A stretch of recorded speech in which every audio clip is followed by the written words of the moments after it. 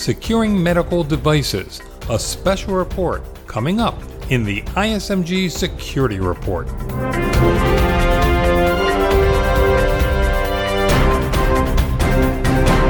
Hello, I'm Eric Chabrow. We're devoting today's ISMG Security Report on the cyber threat posed by medical devices and what the U.S. federal government, healthcare providers, and device manufacturers are or should be doing to minimize the risk. It's a big problem.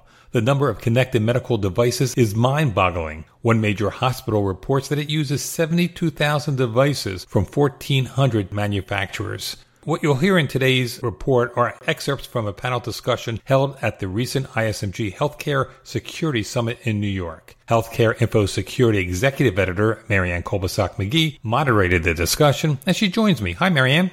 Hi, Eric. What were the main takeaways from the panel? The panel's title was Medical Devices, Treat Them Like Untrusted End-User Devices, and indeed, many devices in use cannot be trusted. The problem is that there are literally thousands of makers of medical devices, and especially newer, smaller manufacturers that don't take into account security. Do federal regulators require manufacturers to sell secure devices? It's my understanding there's been a bit of confusion in the marketplace whether the U.S. Food and Drug Administration requires vendors to secure medical devices they manufacture. What's behind the confusion? The FDA regulation includes guidance on securing devices. Still, the FDA's Suzanne Schwartz says security is mandated. A physician, Schwartz has a lengthy title at the federal agency, Associate Director for Science and Strategic Partnerships at the FDA Center for Devices and Radiological Health. And in her presentation at the Healthcare Security Summit, she left little doubt that manufacturers must secure their wares, but explained why some people seem to think it's voluntary. The guidance says on the top, contains non-binding recommendations. The assumption means that everything that's within the guidance is purely voluntary. Guidances for FDA provides the how-to in order for a manufacturer to meet the regulatory or statutory requirement. I need to say that again. It's the how-to. So that's the part of it that is a recommendation. It doesn't mean that it's optional whether one meets the statutory or regulatory requirement, but it's a method that's recommended, and this is based upon our current thinking. If the FDA has requirements to secure medical devices, why do many manufacturers continue to market products that lack appropriate security?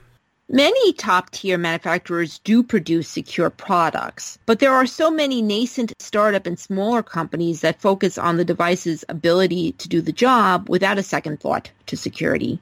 Panelist Stephen Tepler leads the electronic discovery and technology litigation practice at the Abbott Law Group.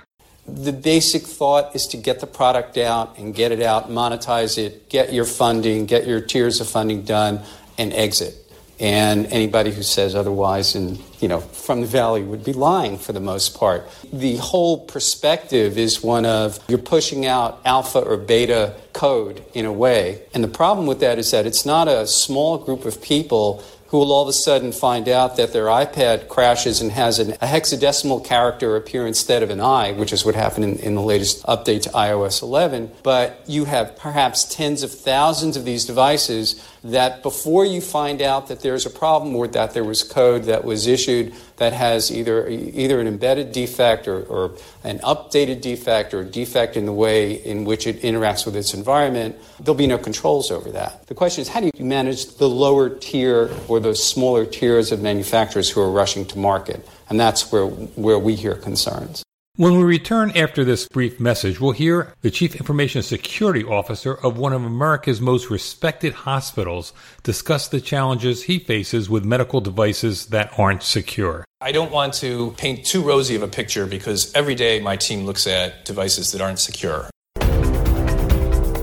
You're listening to the ISMG Security Report on ISMG Radio. ISMG, your number one source for information security news. ISMG's 2018 global events will take place in over 100 cities across 4 continents. Don't miss the opportunity to meet with over 5,000 senior information security professionals and leading technology vendors from around the world to discuss the most pressing cybersecurity issues we face today. Visit events.ismg.io today. I'm back with my ISMG colleague, Healthcare Info Security Executive Editor, Marianne Kolbasuk-McGee. Marianne moderated a panel on medical device security at the recent ISMG Healthcare Security Summit in New York. We've been listening and analyzing expert comments from the panel. Marianne, how are less secure medical devices having an impact on the users of these products, such as hospitals and physicians? They're causing big headaches. Take New York Presbyterian Hospital, one of the nation's largest and most respected medical centers with nearly 2,500 beds. Its Chief Information Security Officer is Jennings Oskey, who spoke about the problems he had with one device manufacturer. Recently, I dealt with a device manufacturer, and the users have non-unique identities when they log in, so we can't really audit who's accessed it. There's no logs that are really generated where we can look at the behavior on the network. And I approached the sales engineer, and he said, well, you can configure a HIPAA mode, but you don't want to do that because the device kind of grinds to a halt and it doesn't really work. And I can put you in touch with the people in Boston who are in a hospital trying it. And, and I said, stop, this is insulting.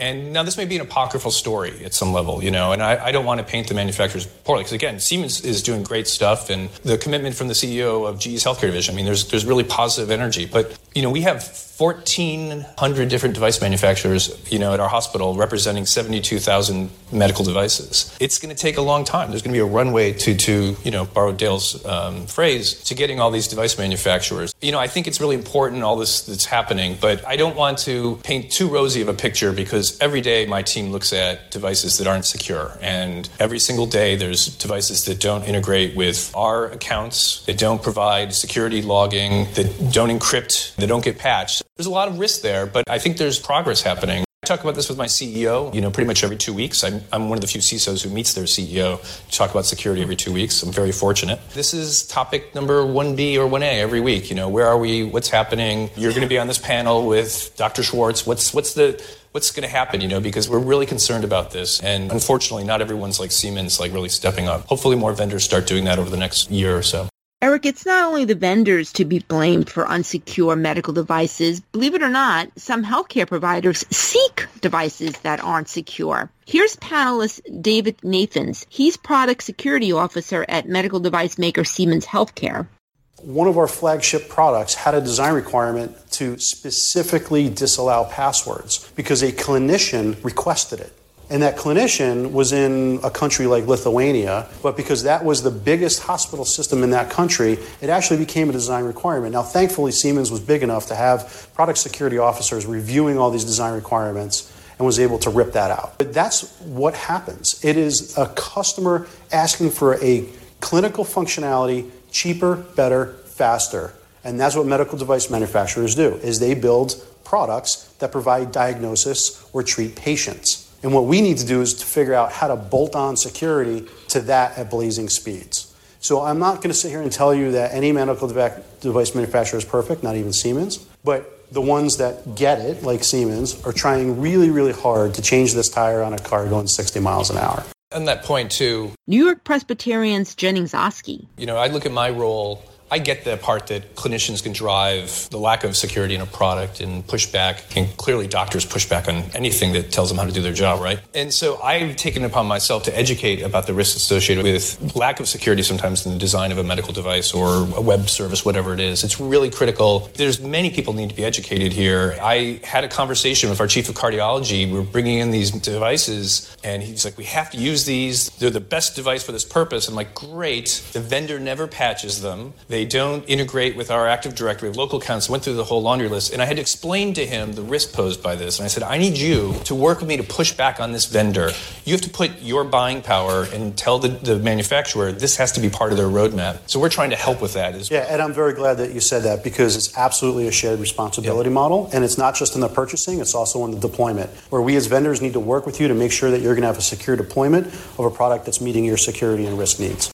After monitoring this panel with these experts, what's your view of the near and long-term future of securing medical devices? It's a complex situation. Medical device makers need to stop viewing security features as options in their products and need to make security in the life cycle of these products a priority, especially because many of these products are part of expensive systems that are used for many, many years at healthcare provider organizations. And as we know, cyber threats keep evolving. But at the same time, healthcare entities need to educate their clinicians and their CEOs about why secure medical devices are essential. They need to put pressure on medical device makers to make sure these products are more secure, not less secure. That's the ISMG Security Report. Our theme is by Ithaca Audio. I'm Eric Chabrow. Catch you next time.